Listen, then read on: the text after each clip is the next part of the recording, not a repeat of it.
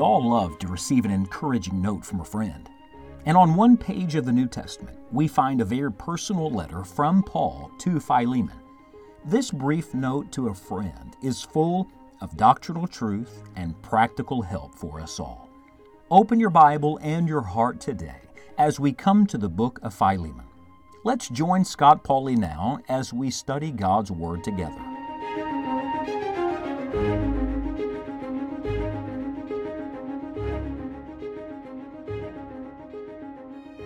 My favorite Bible story, all-time favorite, is the story found in Luke chapter 15 of what is commonly referred to as the prodigal son. For years, I have just loved reading it, meditating on it, sharing it with other people. In fact, it is a story for me that when my heart gets cold and calloused, I like to go back and think on again. It just warms my heart. It brings me back to the love of God. It brings me back to who Christ is and why He came. The old Puritans said that the story is really not the story of the prodigal son, it is the story of the wonderful Father. I like that. Every one of these Bible stories should make us think not more of men, but more of God. It should take us all the way back upstream to the fountainhead, to the source of love and forgiveness and mercy. And one of the parallels, the real-life parallels of that story of the prodigal son is the story we are now studying in the book of Philemon. It is the story of another runaway. His name was Onesimus. What was he running from? Somebody said, he was running from Philemon. He was running from his job. He was running from his obligations. I think all that's true. But I'm going to tell you what he really was running from. He was running from himself. He was trying to find a way to start over, to have a new life, a new beginning. My experience has been that when people just try to change their surroundings, they're always disappointed because they take them with them. And the real problem is not what's around us, it is what is in us. And so here is Onesimus, who's on the run. He's a runaway slave, and yet he has a head-on encounter, not just with Paul, but with Jesus Christ. And dear friend, that changes everything. Remember, we learned in verse 9 that all this grows out of love. Out of love, a slave becomes a son. That was verse 10. Out of love, an unprofitable man becomes a profitable man. That's verse 11. And now, beginning in verse 12, out of love, a runaway becomes a received one. Now listen to verse 12, 13, and 14 today. Paul wrote, "Whom I have sent again, thou therefore receive him.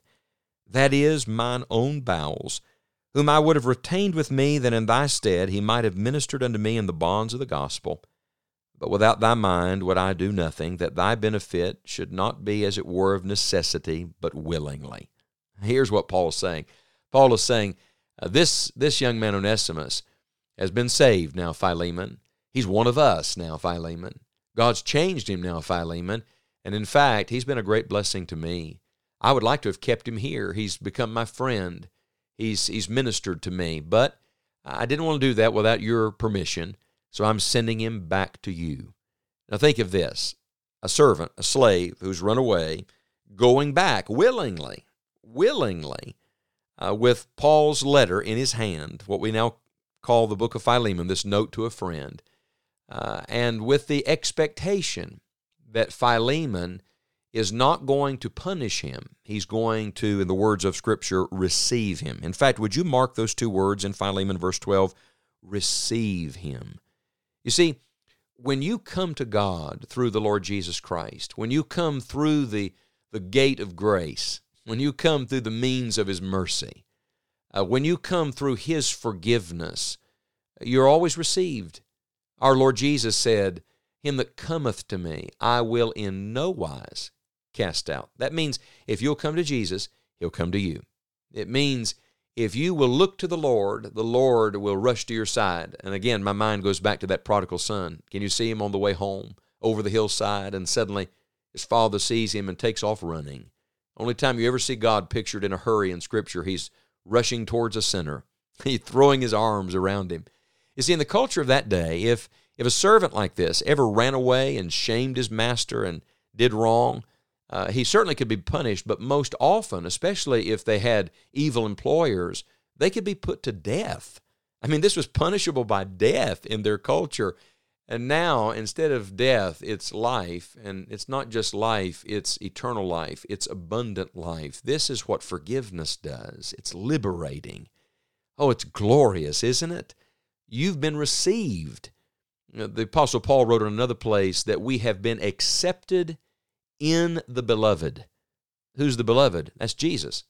Remember the Father's testimony from heaven? This is my beloved Son, in whom I am well pleased. I must tell you, God's not always well pleased with me, but He's always well pleased with Jesus. And so, how am I accepted? I'm accepted not through something I do. I'm accepted through what Christ has already done.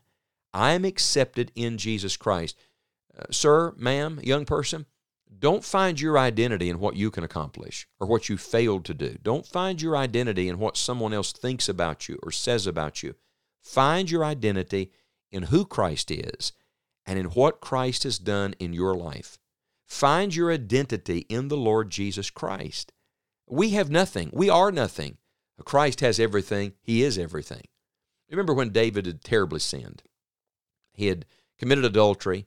He had murdered. He had lied to cover it up. I mean, just sin after sin after sin. When he finally gets right with God and prays in Psalm 51, he uses this expression. He says, "Create in me a clean heart, O God." The word he uses for create is the same word that is used in Genesis for when God created the world out of nothing. David didn't come and say, "Lord, you know I'm the sweet psalmist of Israel. Lord, I'm the king of Israel. Lord, I've served you all these years." He says none of that. He basically says to God, "God, I got nothing. I've just got nothing. Nothing but a big mess to hand you. But Lord, if out of nothing you would create in me a clean heart, I'd be so very grateful." You see, that's what God does. God doesn't take your something that you have to give Him. He takes your nothing. He takes you when you're at the end of yourself. He takes Onesimus when he is on the run, when he's broken, when he's spent, when he's in prison, when he's ashamed. He takes him at that low moment and then lifts him to the heights of the grace of God. And again, I go back to that picture Jesus gave of that prodigal. Did he stink? Were his clothes tattered and worn? Was he ashamed? Head down? Yes, yes, yes, and yes. But at the end of the story, he has the Father's robe and ring and sandals on his feet. He's seated now at the Father's table, eating of the fatted calf. You want to talk about a transformation. What does that? Only the love of God. Only the love of the Heavenly Father. Somebody said, "That's not natural." No, that's not natural. That's supernatural. Only God can do this. Only God can do this for you, and only God can do this through you in restoring someone else. And maybe right now you're dealing with an Onesimus, someone who did you wrong, someone who stole from you, someone who treated you in a way they should not have treated you. Could I say to you, treat them with the love of God. If they are repentant, if they are willing to be reconciled and restored, in the words of Scripture, receive Him. Don't hold them at arm's length, because remember, God never did that to you. He didn't tell the prodigal to stay out on the porch. He let him come all the way into the house and put his feet up under the table. We'll come back to this passage again next time, but I hope you'll just meditate on this today, because Onesimus is me, and Onesimus is you. Because of the love of God, a slave has become a son, an unprofitable man has become profitable, and a runaway has become a received one. Thank God we are received for Christ's sake. Oh, hallelujah, for the love of our God.